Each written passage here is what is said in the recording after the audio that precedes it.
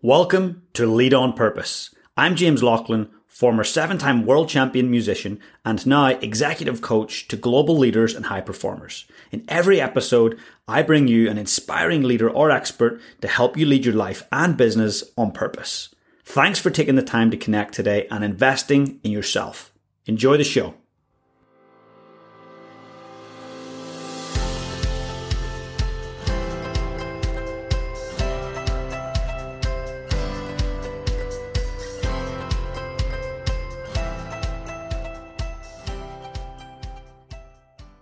How much time do you invest in your brain? Well, look, our brain dictates so many things. It's our largest asset. We've got to look after it, right? But often we're putting things on our skin and we're doing all these other things that care for our bodies, but our brain dictates so much. I came across a product a wee while ago called Flow State, and it's made such a difference. And look, they offer functional mushrooms that sharpen cognition. They really boost energy and definitely strengthen immunity. And they actually use one of their key ingredients is lion's mane, right? So lion's mane is popular among really peak performing athletes and those wanting an edge. It's known as the brain mushroom, and it's currently being studied extensively for its nerve growth factor potential as a means to ease the symptoms of Alzheimer's and for treating inflammation in the body. Now, look, the thing I love about these products, they don't taste like mushrooms. You can mix them in with your tea. They're a great replacement for coffee. But I actually love the PM mushroom blend, the evening one. It really helps me sleep. And to know that my brain is getting extra nutrients is just next level. The one thing that's really important for me is, hey, what's in there? So they've tested heavily at Hill Laboratories for heavy metals, pesticide residue, microbials, and also at Massey University for active compounds. So I urge you, if you love your brain and you want to go the extra mile to nurture it, head on over to flowstate.nz and you can use the coupon code LEADONPURPOSE to get 15% off. I don't know about you, but sometimes I get home and I think, what am I eating tonight? It's the last thing I want to do. I don't know what to cook. I don't know what's in the cupboard or in the fridge. And it often leads to poor choices like ordering some takeaway. So recently, Caroline and I started eating green dinner table. And it's absolutely amazing. After a long day when I'm knackered, I know that when I get home, there's going to be a great recipe and all the ingredients I need right there in the fridge. And look, I absolutely love it. I've been doing it for several months and it means I don't have to think at the end of the day. And I just know that I'm going to get good, nutritious, wholesome food. And look, it's plant-based, which has so many benefits. So if you're a meat eater, perhaps you might want to start on maybe just a 3-day plan. So you've got 3 evening meals for you and your partner or you and your family, depending on what option you want to go for. But the food is delicious. It's so nutritious and it means we don't need to think. And as leaders of families, teams, and organizations, what we put in our bodies is just so crucially important. So I urge you to go and check it out. And I want to give you 20% off your first order. So you can go to greendinnertable.co.nz and use the coupon code PURPOSE.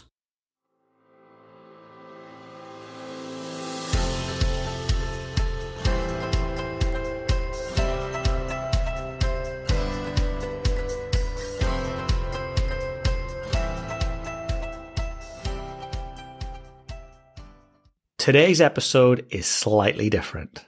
That's because it was recorded in front of a live audience. It's from one of the days of my high performance leadership program back in October 2022. Today's special guest is Ali Adams, and you're going to gain so many great insights from her. I want to take a moment just to say a massive thank you to our 2 platinum partners for the high performance leadership program, and that is VVV Real Estate and Brannigan's. We sincerely appreciate your support. And just to let you know, if you're keen to come to our HPL live event in 2023, you can go and add yourself to the waiting list so you're the first to hear about it. We will likely sell out again very quickly. So if you'd like to be there, you will hear about it first. We will email everyone on that waiting list first and any of our existing clients. So head over to jjlaughlin.com and you'll see that there's a leadership training tab. Please go there and you can add yourself to the list. Now, Ali Adams is the chief executive of Christchurch NZ. She leads the city's economic development agency with the support of 6 general managers who lead teams in pillars that each support a vital part of the agency's work. Ali has a background in economic development, having led New Zealand Trade and Enterprises work in Europe and before that in the South Island. She has also worked in marketing, tourism, sports leadership, spending 4 years as the domestic manager for New Zealand Cricket. Ali is a powerhouse, and I'm so excited to see what she brings to the beautiful city of Christchurch over the coming years. So please enjoy today's show. And as I say, it was recorded live. So sit back and enjoy.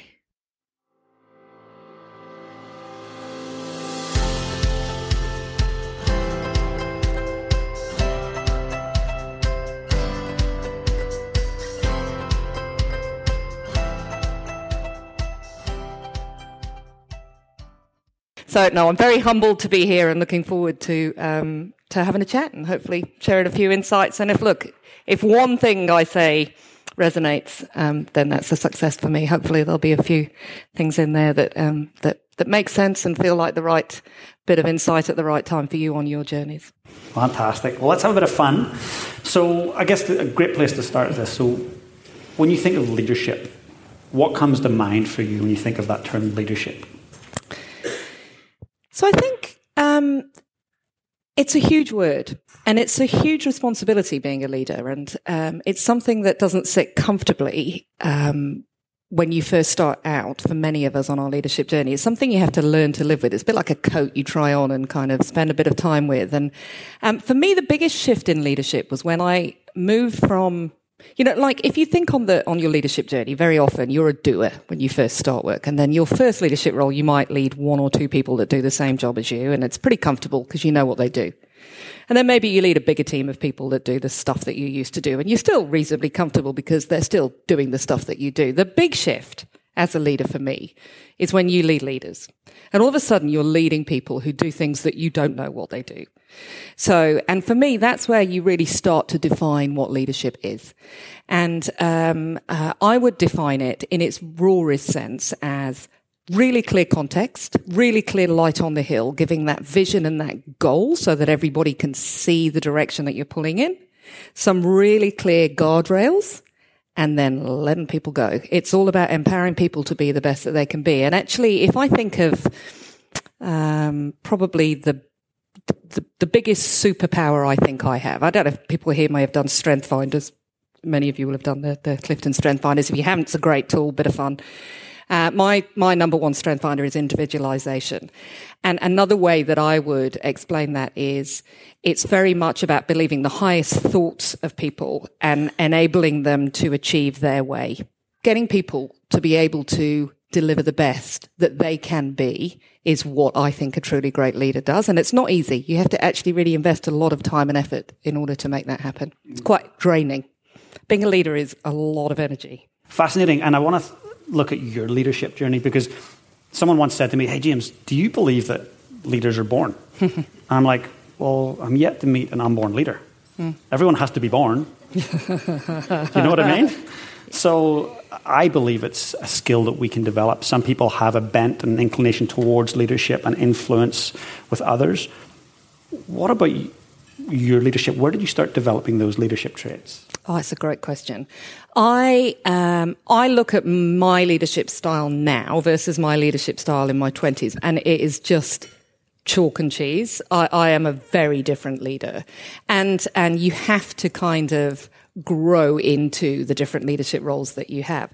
I tried very hard on my leadership journey. You know, like in a career, everything has a bell curve, doesn't it? Sorry, the scientist in me can't resist it, but everything has a bell curve.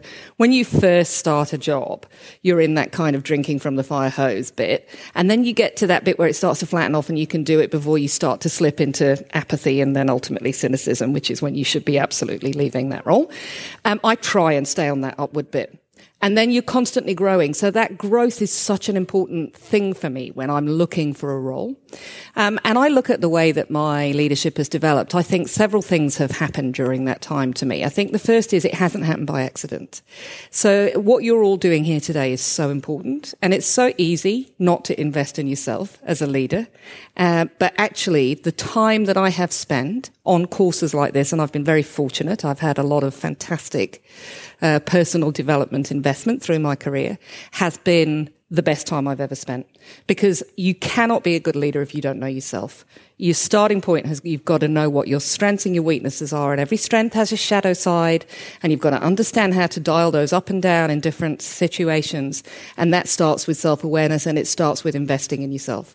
So it's not happened by accident. I think the other thing that I think is really interesting is a growth in confidence. It's taken, I was just saying to James before, I'm 51. Depressing, but true. And only, I would say, in the last 3 or 4 years have I been comfortable issuing the phrase, I am a leader. I am a good leader. I can even say that now. And it's taken me a very long time to get there. I have that classic imposter syndrome that many of us have. But actually, you know what? I'm quite good at this. And it's really good to have that confidence. It's not complacency, but a confidence that you can do this is a really good place to start as a leader. So that's probably been the 2 big insights from my journey so far. Thank you for sharing that. Not everyone can admit that imposter syndrome is something that they've experienced. But I would say the greatest leaders, when you get talking to them intimately, I didn't think I could do that job, and I struggled to think I could be the person that could step into it. What was the transition for you going, I'm not sure I can lead, I'm not sure I am a great leader, to, no, I know who I am, I know what I stand for, and I'm a good leader. What happened there? So it probably happened, I had a bit of a kind of a leadership crisis, which I think many of us have. I used to work for New Zealand Trade and Enterprise, central government, fantastic organisation, and wonderful leaders, and invested very heavily in me as a leader. And I made the mistake of setting my heart on a job a long way out. So New Zealand Trade and Enterprise has these cycles of jobs, and I wanted to be the head of the European region. I'd set my goal on this, and I kind of got over-invested, and it's a really dangerous thing to do. It was a very traumatic interview process that I went through, and I started to really doubt myself. I started to doubt that I was the right person for it. I started to doubt that I was going to get it, and I stopped being my authentic self. That process was quite transformative for me. I happened to finish that process knowing I'd got the job after a very painful, long interview process. It's kind of quite broken. And then I went on a course similar to this. So NZTE ran a course called Leaders for Impact, where we went and spent 4 days in the wilderness, really just investing in ourselves. And that, to me, all of a sudden, I was like, actually, you know what? They've picked me for this job, and I have got this job, and now I'm going to prove that I can do it. And it was a bit like a switch went on. There was a confidence in me. I realized that a lot of the trauma that I'd gone through during this horrendous interview process, well, nearly all of it, was of my own making. And that's quite liberating, because when it's your own making, you can change it. You know, one of my favorite leadership insights is that you are your habits. So anyone that likes sports here, I'm a big NBA fan, and there's a guy called Jeff Van Gundy. He's used to coach the US basketball team, and I was watching a game one day, and he talked about how you are your habits. I used to bite my nails, and I'm so proud. I just have to do this. I'll just do this kind of ridiculously proud of my nails, because I've controlled it. I remember one day I was in Hamburg, having got this job in Europe, and I got in the shower one morning, and classic old imposter syndrome hadn't quite gone away at this point. Still hasn't gone away, will never go away. But I was in the shower listing the top 10 things I hated about myself. Classic way to start the day. Always good. It's like, what do I hate about myself? God, I wish I wasn't so fat, and I wish I got up earlier, and I wish I was a bit fitter, I wish I didn't bite my nails. And honestly, I got to about number 6 and then realised, A, that this was not a great habit. So, which is good that I noticed it. But B, that actually they were pretty much all in my control. And that's quite a liberating thing as a leader. And all of a sudden, when I realised that, I was like, actually, I think I probably can do this. So, yeah, that was probably a long answer to your question. No, that's incredible. But I managed to get my nails in. So. They look beautiful. Thank you. I love it. And now that you're leading leaders, so you've overcome this imposter syndrome, which arguably, I think everyone will always have a level of that. You know, you look at the top 5 regrets of the dying. So it was Bronnie Ware who wrote this book. She's a palliative care nurse. And the number 1 regret of people on their deathbed is I regret living my life based upon what other people think about how I'm living my life. Yeah. And imposter syndrome really ties into that. So now that you're leading leaders, you've overcome that. You've learned how to compartmentalize that and manage it. How do you empower others who are in the earlier stages of their leadership careers, who are almost crippled by that imposter syndrome? How do you lead them and empower them to think the way you think? Well, I don't necessarily want them to think the way I think. I want them to think the way that they think. But I do want them to do it with confidence. And I think I'm an extrovert. I like to talk. I think I have an answer to everything according to my husband. So he tells me. So, but I've really learned to coach. And coaching is, if you can get one skill as a leader, learn to coach. Learn to ask fabulous open-ended questions. And link it with this second skill, which to me is trust your instincts. Now, if you can encourage people to trust their instincts and you can coach them, then that is a very powerful combination. So I would say that good leaders have good instincts nearly always. You know, we all have our spidey senses. When you're recruiting someone and they've ticked every box on paper and you know they could do the job, but actually there's just something. Don't ignore that, ever. So you'll be right. And you know what? If you're thinking it, someone else is thinking it. So what I always say to my team is, what's your gut telling you? What is your gut? And I will always say, and what could you do about that? How have tell me how that went. Tell me a little bit about that meeting. So what are your thoughts? You know, and by doing it, people have all got the answers within. So, and the more that they come up with their own solutions, the more their confidence grows. And then you start to see that imposter syndrome start to drift away a little bit. In parallel, as a leader, don't ignore the power of positive feedback. When someone does something great, let them know they've done something great. Because, just like parenting, and there are so many. In fact, actually, I would say 90% of my leadership kind of insights come either from Ted Lasso, which if you haven't watched, watch. It's great. So, or from being a parent. Because there's a lot of parallels. So, and if you say something positive to one of your children, they're going to do that again. And you know what? That's true with people. We're really simple. We want to do a good job. And if someone says you've done a great job, you're going to do it again. And then you start to trust yourself and that confidence will grow. And what's the opposite of that? So as a leader, if you're not taking a coaching approach where you're really eliciting information and being curious, what does that look like? And what have your experiences been of not being coached, but the opposite of that? So one of the most difficult periods in my career was towards the end of my time. I'm going to be really honest here, by the way. Please don't share anything out. I will never be described as enigmatic, much to my disappointment. So what you see is what you get. So I'm going to tell you all my kind of dirty secrets here. I've just remembered we're on a podcast. Maybe I should be a bit careful. We can take that bit off. Yeah. One of my most difficult times was towards the end of my time at NZTE. I had my boss left and was replaced by someone who was a micromanager. Now to me, that's really hard because the most important thing for me is to feel trusted. I need to feel that people trust me. I need to feel that they think I've got it. And I find it very difficult when I'm micromanaged or over-questioned. And so to me, that's what it looks like. And that's what, that really telling someone what they should do, that double-checking, asking mom, all of that stuff is the total opposite. And that's just going to lead to imposter syndrome because people lose their confidence. When I started at Christchurch NZ, there was a lot of people who had become quite unconfident in their decision making. And I describe a couple of them a bit like hermit crabs. It's a bit like you can actually see that kind of like they put a claw out and kind of go, oh, no one chopped that off. Maybe I'll put another one out. It's kind of actually quite exciting to watch that unfurling. And often, in your career, you'll come into a role where you're taking over from a leader that's had a really different style to you. And it doesn't mean it's wrong. It's just a different style to you. And that, your team need to come with you on that journey. I believe we should all be taking shots. Yes, you heard me right. Every morning, I take a double shot of Nutrient Rescue. Reason being, well, the harmful Western diet of heavily processed food, combined with our busy, stressful lives, means that 60 to 70% of people are missing out on their 5 a day of fruit and veg. This micronutrient poor diet has contributed to the modern epidemics of obesity, diabetes, heart disease, cancer, and dementia.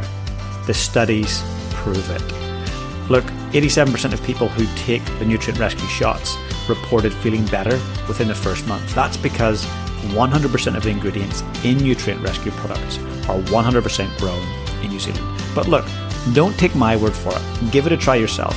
Using the code PURPOSE, you will get a 15% discount. So head over to nutrientrescue.nz, and that 15% discount goes across any of their superfoods, including their starter pack. So cheers to you joining me for some shots.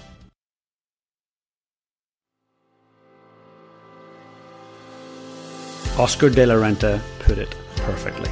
Fashion is about dressing according to what's fashionable. Style is more about being yourself. And that's one thing I always try to do, is try to be myself, whether I'm interviewing a former head of state, hanging with my family on the weekend, or working with some of my incredible clients. I try to always just be myself as much as possible. And part of that is dressing accordingly. But every now and then, a special occasion will call for some special fashion. And I am by no means any expert on fashion. And that's why I'm delighted to partner with Munns. Munns is back and it's better than ever. Located in the beautiful Tannery Emporium on Garland's Road in Christchurch. It offers a huge range for men, with suits for hire and sale, ties, jeans, waistcoats, hats, sunglasses and more. So for all of your menswear needs, head along and check it out at munns.co.nz.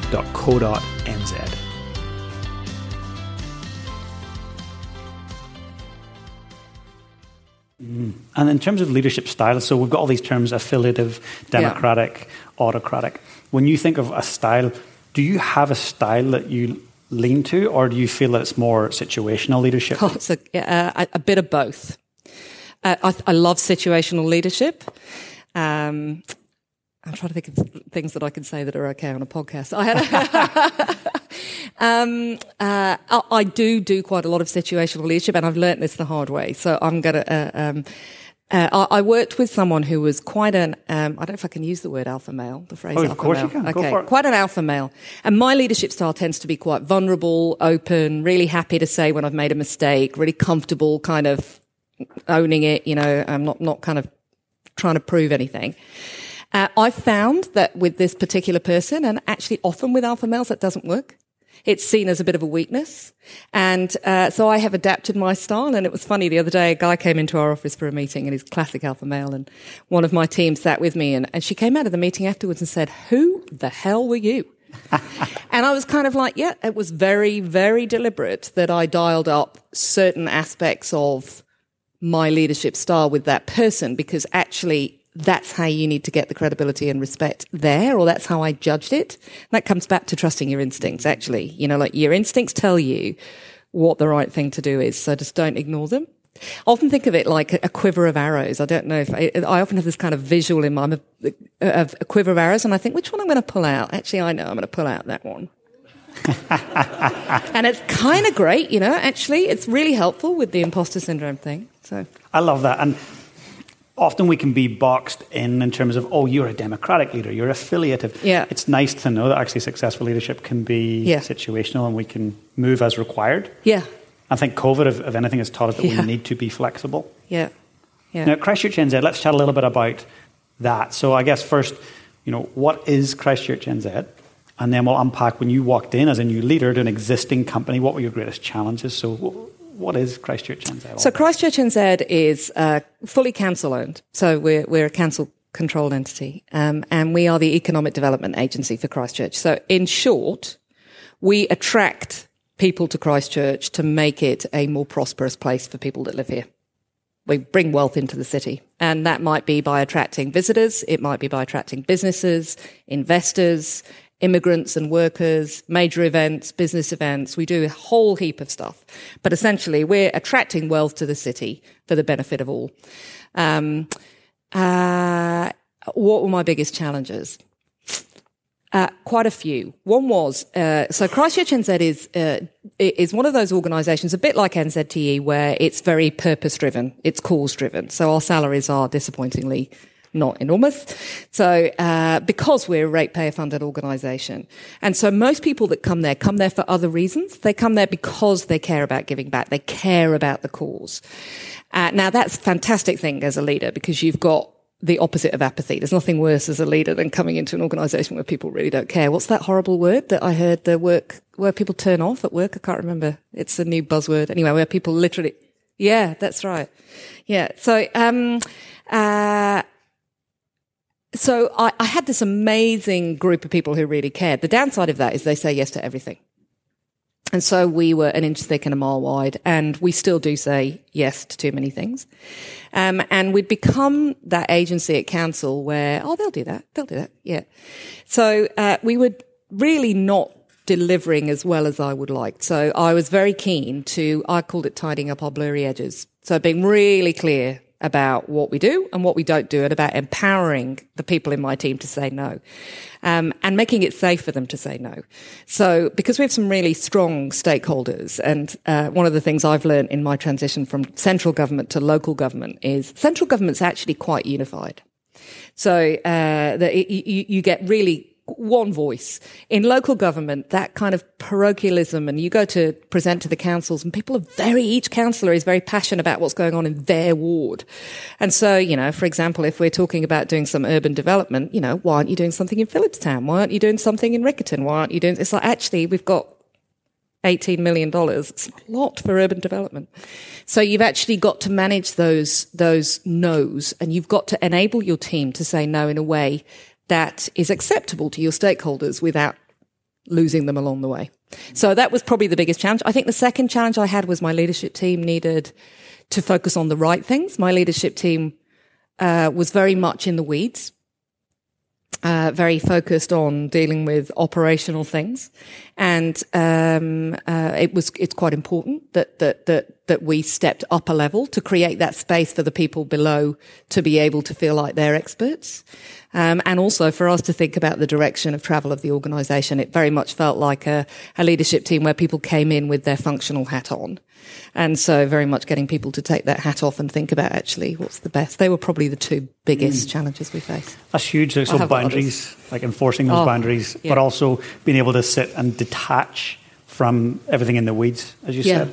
So I know there's so many other leaders in the room right now that are busy being busy and keeping things moving. There's been so much challenge during COVID, now post-COVID, the economy doing what it's doing.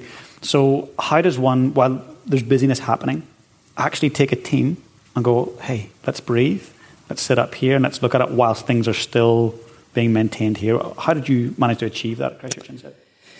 So I think the first thing was leading by example. I say, I don't need to see that. Why are you showing me that? Stop. I don't need to see every media release that goes out. I don't need to see every board paper. Why is that board paper, from you rather than the subject matter expert? So actually just leading by example was a very big part of it. And then leaning into a couple of quick wins. So we had an event, that we had for a long time. It was a major event that someone had said they wanted to host here in Christchurch, and because we're cause driven and we're nice, we'd said, we'll try. And we'd done a bit of a feasibility study that had showed us that this thing was going to cost us a fortune. It was going to be really an enormous amount of money and was clearly never going to happen. But we hadn't really said no. And so we managed all our stakeholders. We told everyone we're going to say no and why before we did it. And we checked everyone that had kind of been brought on this journey with us. And then we wrote our letter saying no. And it went down fine. And all of a sudden everyone kind of went, oh, that's okay. We said no and that worked. And that started to lift it. I think the other thing that we did was I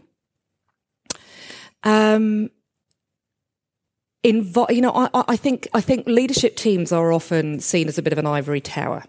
And people don't know what you're discussing and doing in there. And that can kind of cause some sort of cultural challenges. So we were very transparent. So we invited every quarter, I invite someone from the team to come and sit on our leadership team. And they just become a full member of our leadership team every quarter, and it rotates. And we choose people that I've introduced a talent matrix so that we can start to look at our talent from within. We can start to make sure that our performance development is really tailored to where individual people are. And that kind of started to remove some of the the gossip about what we were and weren't discussing, some of that frustration. And when the culture starts to, it's such a cliche that culture eats strategy for breakfast, but it really, really is true. You've got to get that culture shifting. You've got to get people to really believe that they are valued and that the work they do is heading in the right direction. And then you can start to really shift it. But leading by example probably is the biggest thing that we do. It's amazing. And I hear it's a shift from me to we. Yeah. And it's us, versus them to, it's us. We're in this together. So in terms of a sense of belonging, so I really think any team, whether it's a sports team or a company, organization, their success or their winning or achieving results is directly in correlation to everyone's personal meaning that's attached to being a part of that team, a sense of belonging. Yeah. At Christchurch NZ, or even in another area that you've worked and led, how do you create that sense of belonging for your people? We spend a lot of time at work, right? There's a guy called Wayne Norrie, good guy. He drew a really terrifying graph a few years ago. And as I said, I'm 51, so I'm at the wrong end of this, right? He drew a graph where it was like 24 hours and, 90 years. And then he drew a line and said, well, that's all gone. And then he drew the amount that you're asleep and then the bits that you're retired and potentially not able to move much. And there's this tiny little box in the middle that's left of your life. And most of it, you're at work. And it was quite a moment for me. I was like, actually, you've got to love what you do. You have got to enjoy work. Nobody, you've got to enjoy it. And so you've got to have a bit of fun. I think that's really important. So, and people are human. People do business with people. So when I first joined Christchurch NZ, I wanted to know who I work with. And we have about 95 employees. I've had a one-on-one with every single person. And it's really funny. They all turn up with a book to make notes. So, and I'm just like, I'm just going to ask you whether you've got any chickens and what you like to do on a Saturday. And so it's like, and it's great, because I actually care. I want to know who they are. And I've finished those one-on-ones now and I'm just starting again because they're so energizing. For me as an extrovert, they're gold. So we're just going to go round and round and round. And people really feel heard. And the moment you've got that, people they're like, actually, she cares about me. It takes me 25 minutes to get a coffee because I stop at every desk on the way to the office. And I'm sure Hannah works in our office. I'm very loud. When I'm in the office. Now, I'm not saying that's the only type of leadership style, but actually being a visible leader and being human is so important in getting people to love what they do and enjoy coming to work. I know that my team are proud of me and I know that they're proud to work for Christchurch NZ. And part of that is because I'm one of them. I represent them. And that's really important. I think you can't underestimate the power of being a visible human leader. And I think when you talk to leaders and they talk about this lonely at the top thing, so a lot of leaders will come and say, James, it's actually quite lonely at the top. Well, the more I've thought about that is if you're feeling lonely, then jump off that big high chair you're sitting on, get out of your corner office, exactly right. Get amongst your people, rub shoulders, get to know them. And so it sounds like that's exactly really what you're doing is you're getting amongst your people. Exactly. And it's energizing for you as a leader. Honestly, I get such a kick at work. I go, God, I didn't even know we were doing that. We have a staff meeting every couple of weeks and it runs itself. The staff, I don't drive that agenda. Things come up at that meeting and I just sit there going, whoa, that's so cool. We've got such cool people. And that's them, you don't need to know what's going on. You just need to enable it to happen. And that to me it's a win-win. Yeah, absolutely. And I would say one of the biggest topics that comes up at the minute is this whole great resignation. Mm-hmm. Why are people leaving? Mm-hmm. Why can we not keep talent? Mm-hmm. There's such churn. People are leaving for money. What do you believe about culture and retaining good staff? Like, how do we keep great staff? Well, I think the first answer is you can't always, and that's okay. I have come to terms with that the hard way. It is hard. You can't always keep everyone you want to. And you can't always get everyone that you want to when you're recruiting, and that's okay. How can you keep them? I think you can make people feel really valued and really heard and really invested in. So at NZTE, Pete Crisp was my CE at NZTE. He's a great guy, fantastic leader. And he always used to say, look, we can't pay you the big bucks, but we can guarantee that you'll leave this organisation with a better CV than you came into it with. And I have that in my mind. That's a gift that I can give to everyone that works for me or for us at Christchurch NZ. And it's a question of trying to make sure that you really tailor that personal development to what they need. So if I come back to the talent management, if you haven't got one of these, to me, it's the best tool I have. A little 9-box matrix, the old 9-box matrix. So, which basically has, potential on one side and performance along the other. So you can Google them. There's plenty of them. You like your star and you're ready for promotion in here, and you've got your underperformers. You don't want anyone in there. Or if you do, you need to move them up or out. But then you've got people elsewhere. Now, if you're down in the bottom right where you are a very high performer, but you're not ready you don't want to move. We've all got these in our organization. They're really important. They're people that have been there 25 years doing the same job and they love it and they do a really great job. It doesn't mean they don't want to grow. It doesn't mean they don't deserve to be invested in. It's just different. So what can you do to invest in people like that to make sure that you retain them and that they feel valued and that they feel like you care? And so these models are really, for me, really useful because they give you really practical ways of being able to think about, maybe it's a secondment, maybe it's actually, what are the things that person might be looking for? They're going to mentor someone within the organization or learn a language or whatever it might be that floats their boat. Because that's actually what we all just want to feel like we're contributing and that we're valued. Again, when you look at the human needs psychology, simple. You want to feel valued. Yeah. You want to feel connected. Yeah. Some degree of certainty around your place in whether it's an organisation or in your family. Yeah. And I guess because you spend so much time with your staff one-to-one, you actually do know their needs more so than imagining what they want. You're in amongst it, asking them those questions about their aspirations professionally and personally. Yeah. And I think here's another, for me, I think it's something that I've learned about myself, something I did quite naturally, but I had a wonderful coach when I was in the UK and she unlocked this insight for me, which is about the power of alchemy as a leader. So I'm a chemist by background, and it's very typical in England that you do a degree in something that's got nothing to do with business and then end up in business. So I did a degree in inorganic chemistry. And there's a little bit of me that's still a bit of a tragic scientist. And I honestly think very deliberately as a leader about the alchemy of putting people together. So when I was in Europe, I had a particular leader in Southern Europe who was not particularly getting on with one of my leaders in Northern Europe. It was just they were always clashing at leadership meetings. There was a bit of tension, a bit of conflict there. Now, conflict excites me because conflict is innovation, right? If we're all agreeing with each other, nothing's changing. So I'm like, oh, that's interesting. There's something interesting there. What would happen if I put them on a project together? So I very deliberately gave them a project together, knowing that it would probably blow up, which it did, obviously, and then that you pick the pieces up and help them manage through that conflict. And honestly, the magic that happens when you do that is incredible. So that kind of very deliberate alchemy as a leader, I think, is quite a powerful tool. So if you always be looking and watching and noticing, and think, oh, gee, a little bit of them with a little bit of them on a little bit of that project, what would happen there? And it won't always work, but it's quite fun to be experimental, I think. Yeah, absolutely. Sounds a bit Machiavellian until it's like, yeah. I think there's a lot of people that could relate to that. Yeah. And you talked a little bit about micromanaging. None of us like to be micromanaged, let's face it. So if you're new and you're walking into an organisation and you're not the leader and you don't want to be micromanaged, what has to happen for you to have that level of trust from your leaders so you're not micromanaged? What are the ingredients that have got to be put together before you can work independently and autonomously? So I will have a crack at answering them. My instinct is to say, what do you all think? So, because actually that is exactly the kind of question I would say to my team. If you want that trust, how are you going to get there? What have you tried? What's worked? What hasn't? So actually you will all have the answer to that question within.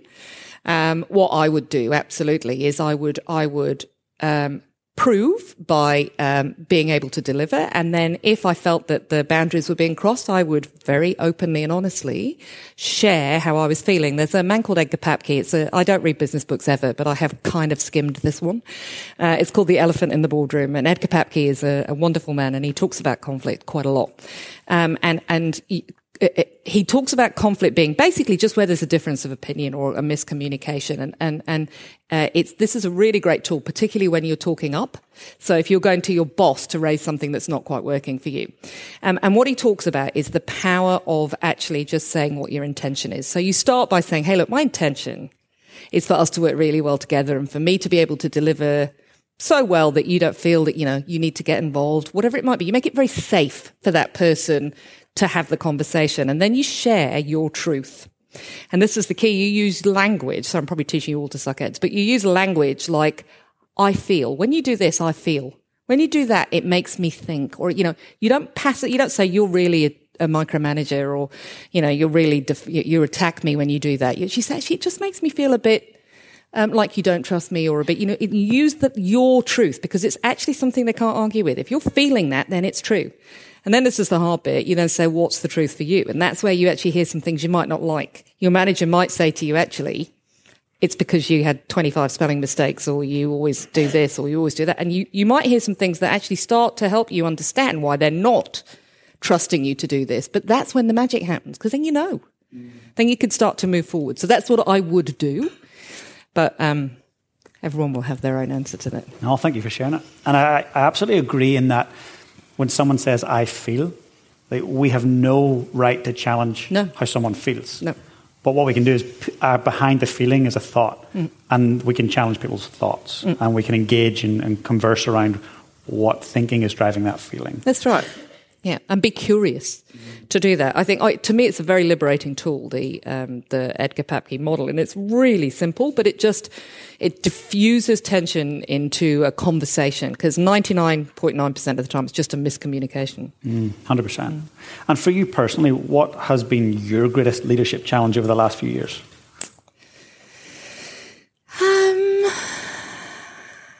Oh, look, there's lots of them, and I love that. I love that there's lots. So I'm not going to say COVID. Actually, I think probably my most difficult challenge was I closed an office, and I closed. So when I went to Europe, I was based in Hamburg, in the consulate there, and we had a team of 12, and it was an underperforming team, and I knew it was an underperforming team, and I knew that people had avoided looking at the fact that this team wasn't delivering.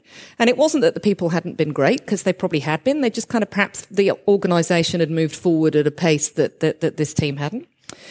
And so I decided that the best thing was to close that office and to move a smaller team up to Berlin. And it had a big impact on a lot of people's lives. It's very challenging if you're a people-driven, heart-driven kind of leader. And I remember very clearly a moment where, after we'd done it, so we planned it very carefully.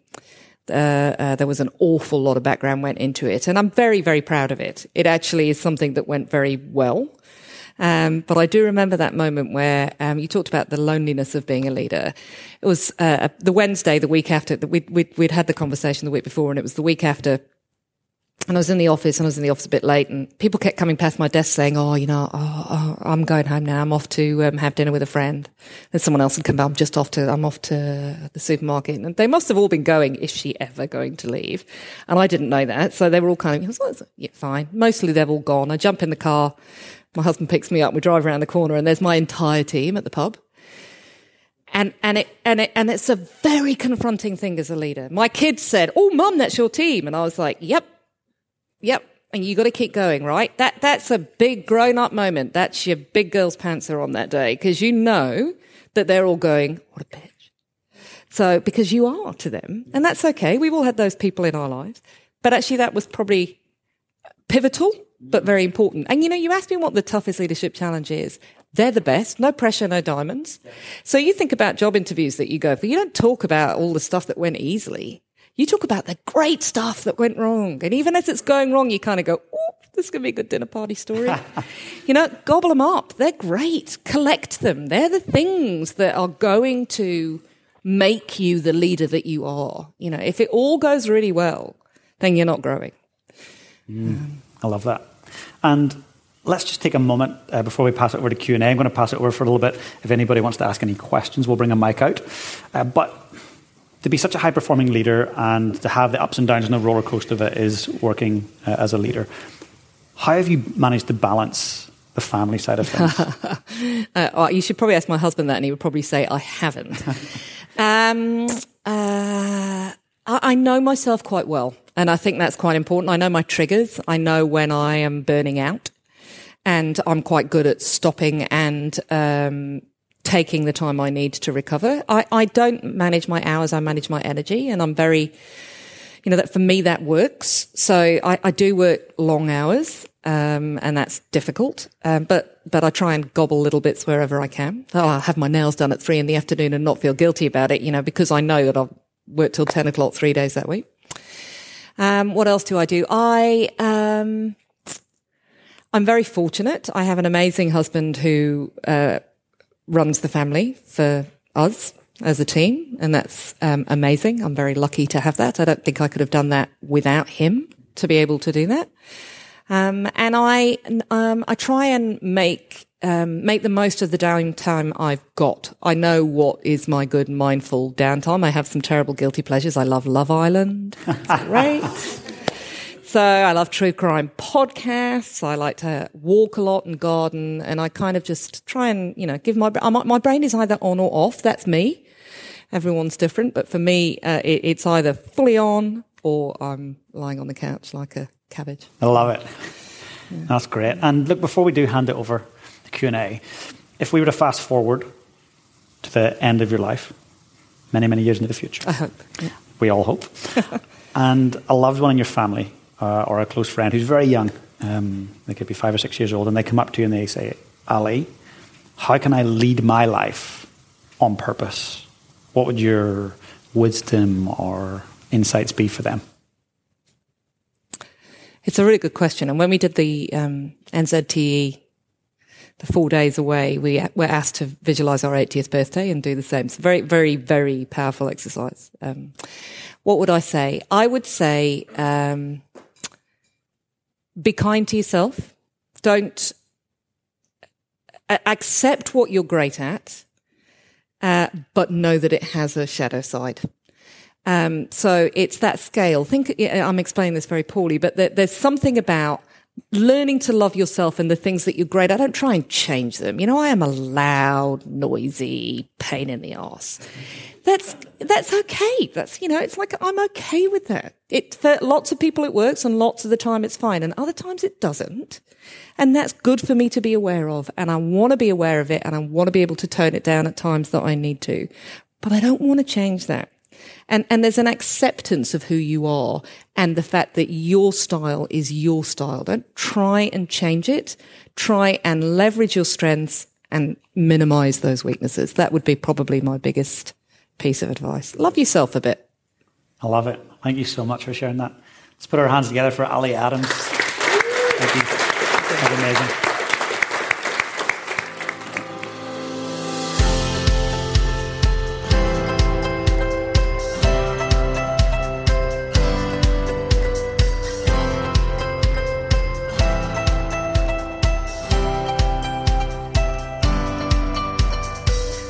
Thanks for tuning in today and investing in your own personal leadership. Please hit that subscribe button, and I'd love if you'd leave me a rating and review. I've got some amazing guests lined up for you in the coming weeks. And leaders, it's that time to get out there and lead your life on purpose.